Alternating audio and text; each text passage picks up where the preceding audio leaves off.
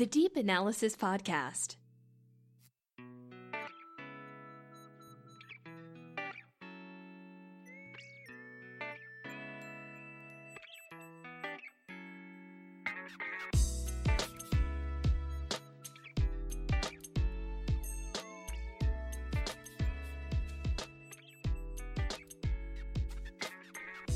Welcome back to the Deep Analysis Podcast, and we've got a real special one for you today. In fact, it's a two-parter where we have an extended conversation with Bernadette Nixon, the CEO of Alfresco.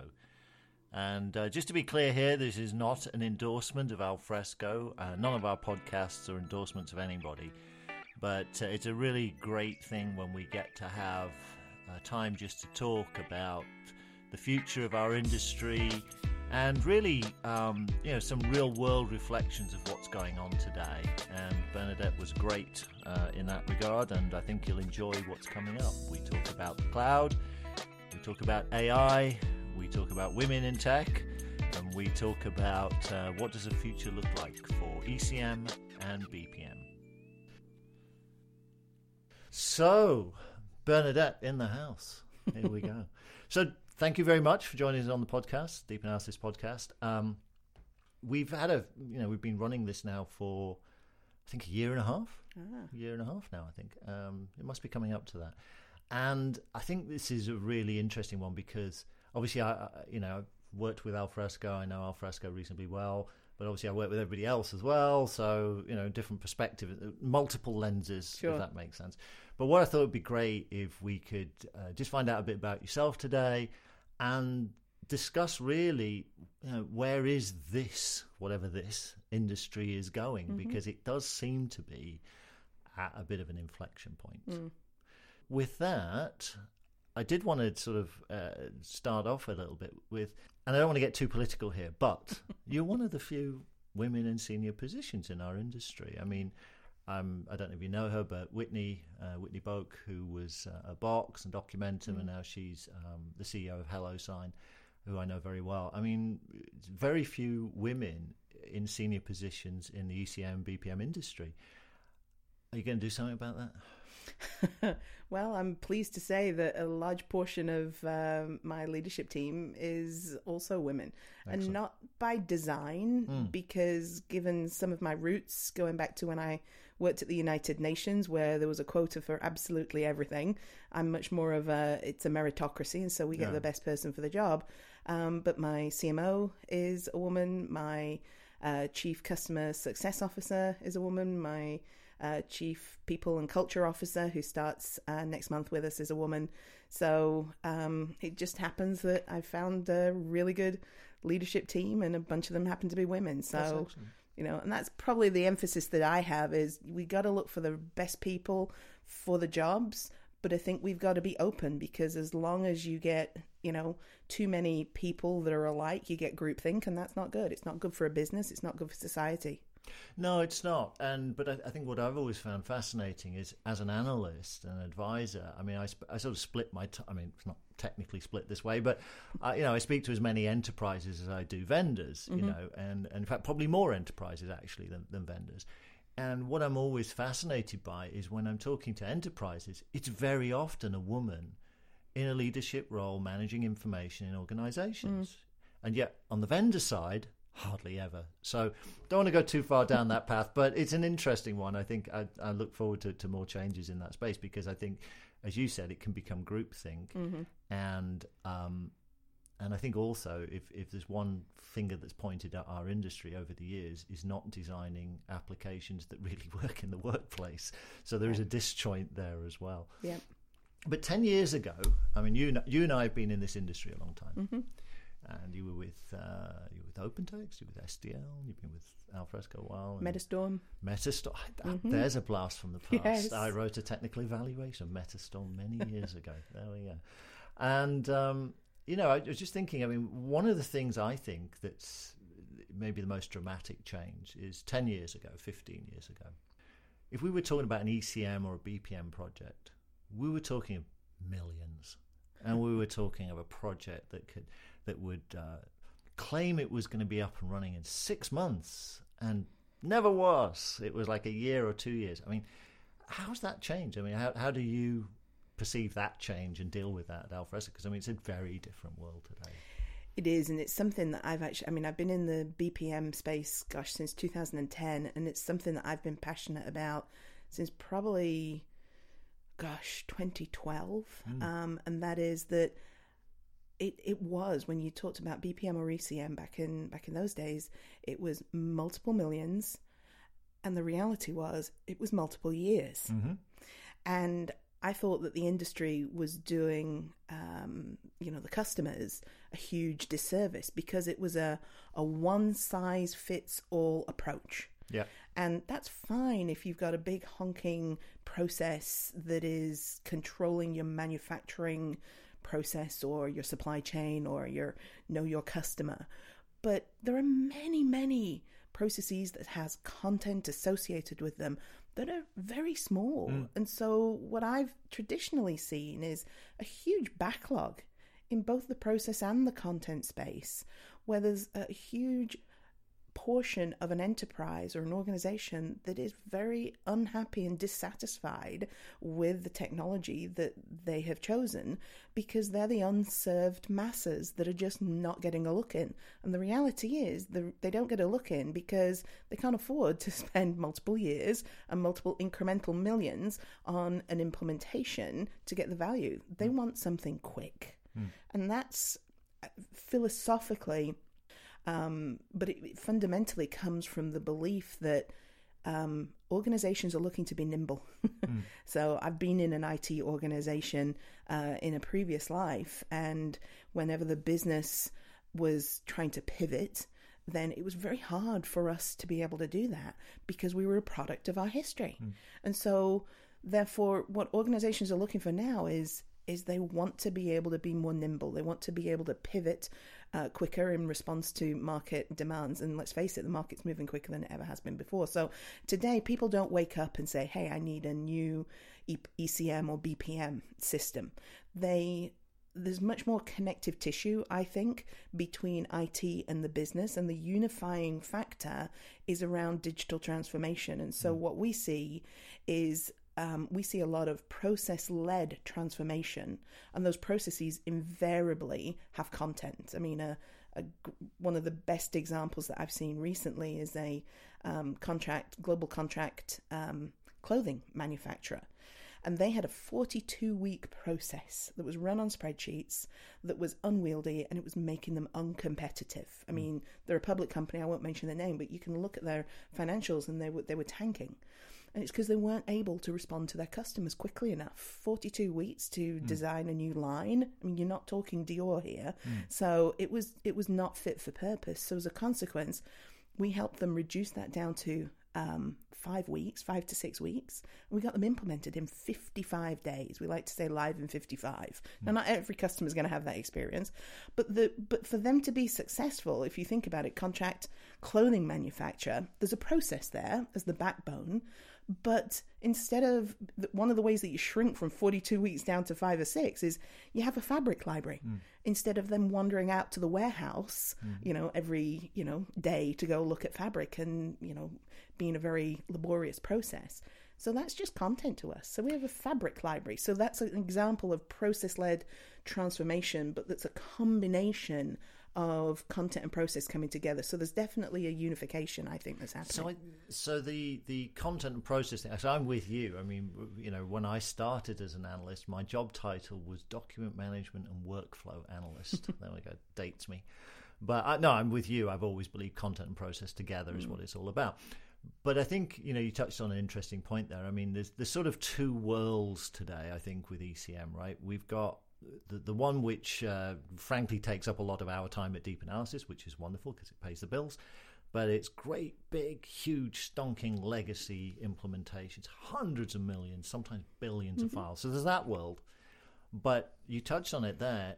There's a perception sometimes, I think, and I'll say it, I mean, I think some other analyst firms and pundits and whatever seem to think that ECM is dead, right? It's clearly not. It's clearly not. It's still generating a lot of money and it's still very big. But there's a perception also that everything's now digitized. And yet, not at all. When I walk into organizations, when you walk into them, by the sounds of it, you'd think nothing much had happened in the last 20 years, right? So I'm just interested in that sort of moving the paper-based manual processes, which, again, I think some people in ivory towers think was sorted years ago. It's not. I mean, where's the focus for Alfresco between those two worlds? Those great big insurance companies or whatever they are, or government departments, and those leaner, meaner. I've got to fix this. Yeah, when we're having those conversations with companies or with government agencies, they're typically coming to us and they're talking about one of those types of things. They've either got a burning issue, a burning problem like that one that I was talking about with the contract clothing manufacturer, or they're at some sort of an inflection point quite often with their infrastructure. Moving to the cloud is the obvious one right now. And as they move to the cloud, it's not just all about SaaS. An insurance company, they've got policies, they've got claims. That's, they need to do something with that stuff. But what they do is when they're moving to the cloud, they look left and they look right and they go, that legacy system is not going to be able to come with me. So that provides the inflection point for them to look at their platform. So they're either in the camp of, I've got a burning customer business problem I have to solve, or I know that long term, I've got a platform issue here that I need to solve. And then they're often looking for the modern platform that is either cloud native or as close to it as you can get without getting vendor lock into a cloud provider. And so in those types of situations, the discussions that we're in are very different. It's not about redesigning a process from 42 weeks down to 6.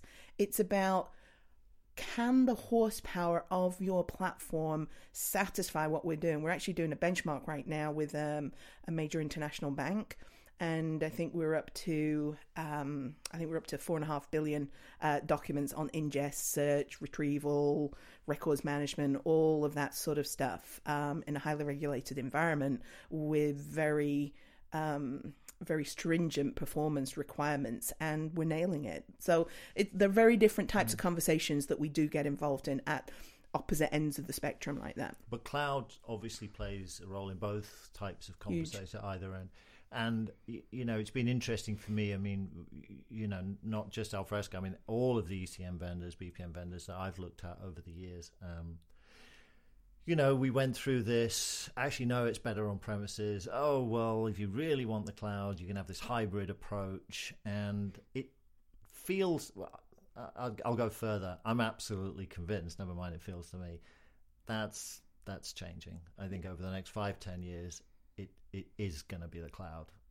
There are instances where, and there always will be, where you actually, no, that should stay on premises. But generally speaking, if you were going to sell a great big Documentum system from 2000 or whatever, there's no way that would sell today. I don't see it. I mean, and Amazon, we've just been doing a lot of research on this, got a paper coming out soon, but Amazon seems to be head and shoulders, frankly, above the other options. And I know you guys at Alfresco sort of hooked up with Amazon. Why? I mean, because, it's not like Google and Microsoft don't have strong brand names, or IBM or Oracle or whatever. I mean, but Amazon just seems to be the logical choice for people when they're thinking content. Yeah. So, I mean, we're an Amazon first shop ourselves, not Amazon exclusively, but Amazon first. They're just the 800-pound gorilla. They got a start before the rest. Took it more seriously than the rest, and have the scale and breadth of services that the others don't quite have as yet. And plus, they've got the market momentum, not to be underestimated at all. But that said, we do see Azure growing aggressively. And so what we often find and what we see out there is that companies want to have a dual cloud strategy. When you dig under the covers a little bit more on that, what you quite often find is people are going with Azure for the Office apps, and then they're going with AWS for anything that's compute intensive. Is kind of the delineation that I see. And we see a few customers that are going with Google, but probably those that are a bit more focused on AI and that sort of thing. Yeah, and I think that, I mean, so we're seeing something very similar. I mean, in fact, that's pretty much exactly what we're seeing, never mind pretty similar. I mean, I'm going to be honest, we're not really finding anybody who's going the Google way, but... I think I can think of two. Yeah, so, yeah. It's Literally. very small. Mm-hmm. And I think possibly there's trust issues there and all sorts of things. But with Amazon, I think what's been interesting for me is the last sort of 2 years of deep analysis. You know, when we launched, we were focusing on, you know, emerging tech. You know, what's the future of ECM, basically, right? So that doesn't mean we don't talk about the past of it, but what's the future of it, which is AI, cloud, blockchain, etc. Blockchain, I'm a big believer in, but that's a big long-term thing. We get that. Everybody's talking about AI, really struggling to find anybody who's really doing it. But I think that's a learning curve to some degree. But with the cloud, so we'll come back to AI, but with the cloud, I mean, what I'm seeing is very reflective of what you're seeing. However, I'm seeing people just lifting and shifting and dumping everything into the cloud. And you mentioned all the services which Amazon offers and the others offer, and those are really very impressive. But if you've just lifted and shifted and dumped a pile of rubbish data, that's I mean, are you seeing that with clients? We see two camps. We see those organizations that are perhaps under a time deadline from executive management to get out of their data centers and get into the cloud, in a virtual private cloud, and those guys are doing lifting and shifting. You're right, it's dangerous, and you're not going to get the true benefits. You may get cost savings that way for sure. You close down a bunch of data centers, but that's not the real driver behind most organizations going to the cloud these days. They're doing it because they want to be more responsive and they want to be more nimble, as well. And then secondarily is the price consideration over time. So it's I often say that the enlightened ones are taking the opportunity to look at how they move stuff over. Because if you're just doing a lift and shift, you're not getting the benefits of the infrastructure that can make you more nimble and more agile for your business. Yeah, and I think, I mean, so in our research, and again, I'm just interested if you're seeing something similar. I mean, you know, maybe 9 months ago, I could have written a paper that said Amazon is the future of ECM, and I think there's some truth to that. However, in my interactions with Amazon, which have been very positive and very good, and they've been great to me, and thank you very much, Amazon. Very few people at Amazon have a clue about ECM, BPM, the potential of it. They're really big data people. So there's a platform there, but the potential of it just seems to be underestimated both by Amazon and by a lot of enterprises. So it just feels like, yes, it's happening, but we could end up with, as you said, a vendor lock-in. I've got 2 billion files. I've now got 2 billion files. They're no better than they were before, and I'm paying a different bill. Yeah, and I think the only benefit that you could potentially get in that instance is actually applying some of the cloud provider's AI in that instance, because what you've done is you've done a consolidation, and you've therefore made it easier to then run the AI engine. Let's say if you're in an Amazon world, it would be either SageMaker or Recognition or Comprehend. So at least you've got stuff all in one place, and you can garner some intelligence by the AI stuff that you could run against that.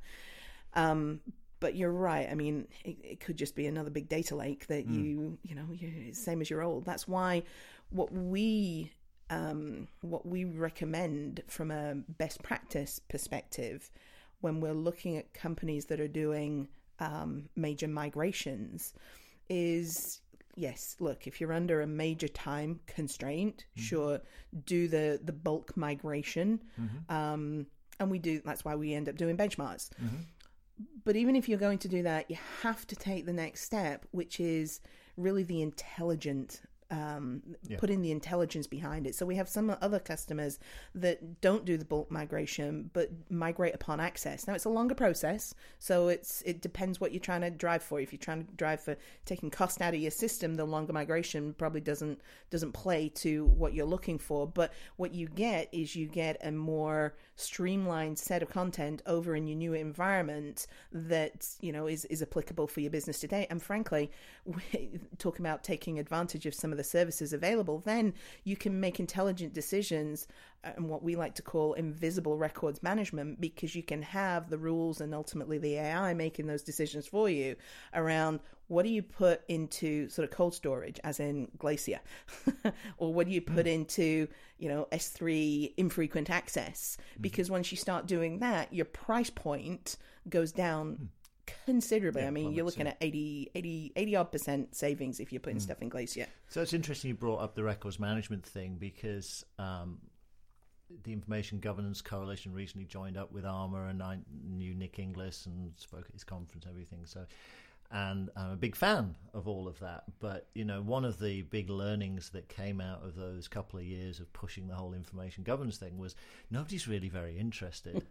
And, you know, and it does seem that the industry as a whole, the records management industry, if we can call it an industry, profession, whatever, has been super slow to grasp the value of AI and machine learning. I mean, I can understand maybe that they see it as a threat, but it just does seem to be the logical way to go if you've got hundreds of millions of documents. I agree completely. I mean, I make a joke internally sometimes about records management historically, I think, has been a bit of a chocolate teapot. It looks very tasty, but it's not very practical. That's rather good. I like that. But I think you're onto something, Alan, in that when you look at, I just look at cloud as being the enabler. So if you're a company that's leveraging a virtual private cloud, whether that's from AWS, Azure, or Google, or wherever, then it opens up possibilities. So like I said before, you've done consolidation, and then you can truly, if you don't just do that lift and shift, you apply the AI and you apply some of the rules, then you can get to a much lower price point. That's why at reInvent this year, which is the AWS conference back in November in Vegas, we launched Glacier support for our customers, because we figured that yes, they want the speed and the better agility of moving to the cloud, but as table stakes, if they are doing a lift and shift, then why not at least take that one extra step of taking advantage of, Glacier or infrequent access, and save some money as just that next half step, if you like. I mean, I totally agree. I mean, I think it was the very first report we put out as Deep Analysis. I can't remember if it was that or the blockchain, but was on file migration. And, you know, what was fascinating to us was that, I mean, and I'm serious about this, when we really looked at, because, you know, the first thing you do as an analyst is you check out what anybody else has written about this beforehand, right? No point reinventing the wheel. Plus, maybe they got some good ideas I can nick. I mean, you know, you want to do your research. We could find nothing. I mean, nothing. I mean, data migration, you know, it's all nice and clean. Yeah, that was fine. But big file migration, we found nothing. What we did find was 54, 55 specialist vendors around the world who were doing this, right? So clearly there's a again, keep using that word, but clearly there's sort of a disconnect. But it was really good to hear you say that if you move it and you move it to the cloud, don't just see this as cheap storage. That's just such a pointless thing. Yeah.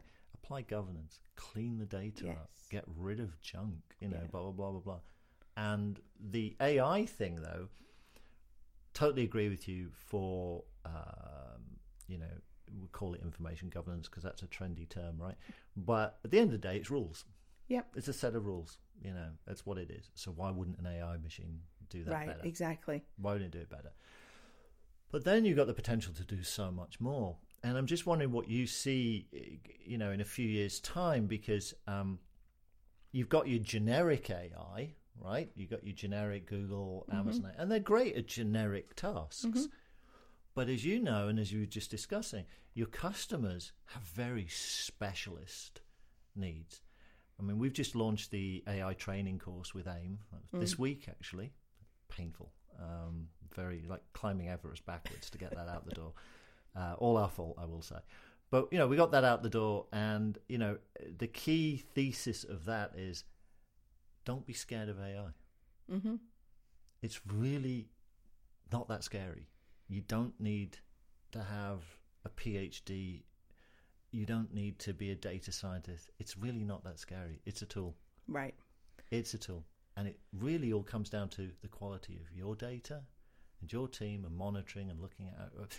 But I set that as a sort of context because we are all talking about AI, but we've talked to a lot of enterprises and we've found very few who are really doing anything. And it seems to be fear. Thanks for listening to the Deep Analysis podcast today. There's a second part of this coming up soon. And in the meantime, if you've got any thoughts, any ideas, any comments, any feedback, then do reach out to us. And remember, if you need any help with your ECM, BPM, AI, blockchain, general information process management needs, also do think about us at Deep Analysis. That's www.deep-analysis.net. But I'm pretty easy to find on social media, so I look forward to hearing from you soon. And again, do join us for part 2 of this terrific conversation with Bernadette Nixon, the CEO of Alfresco.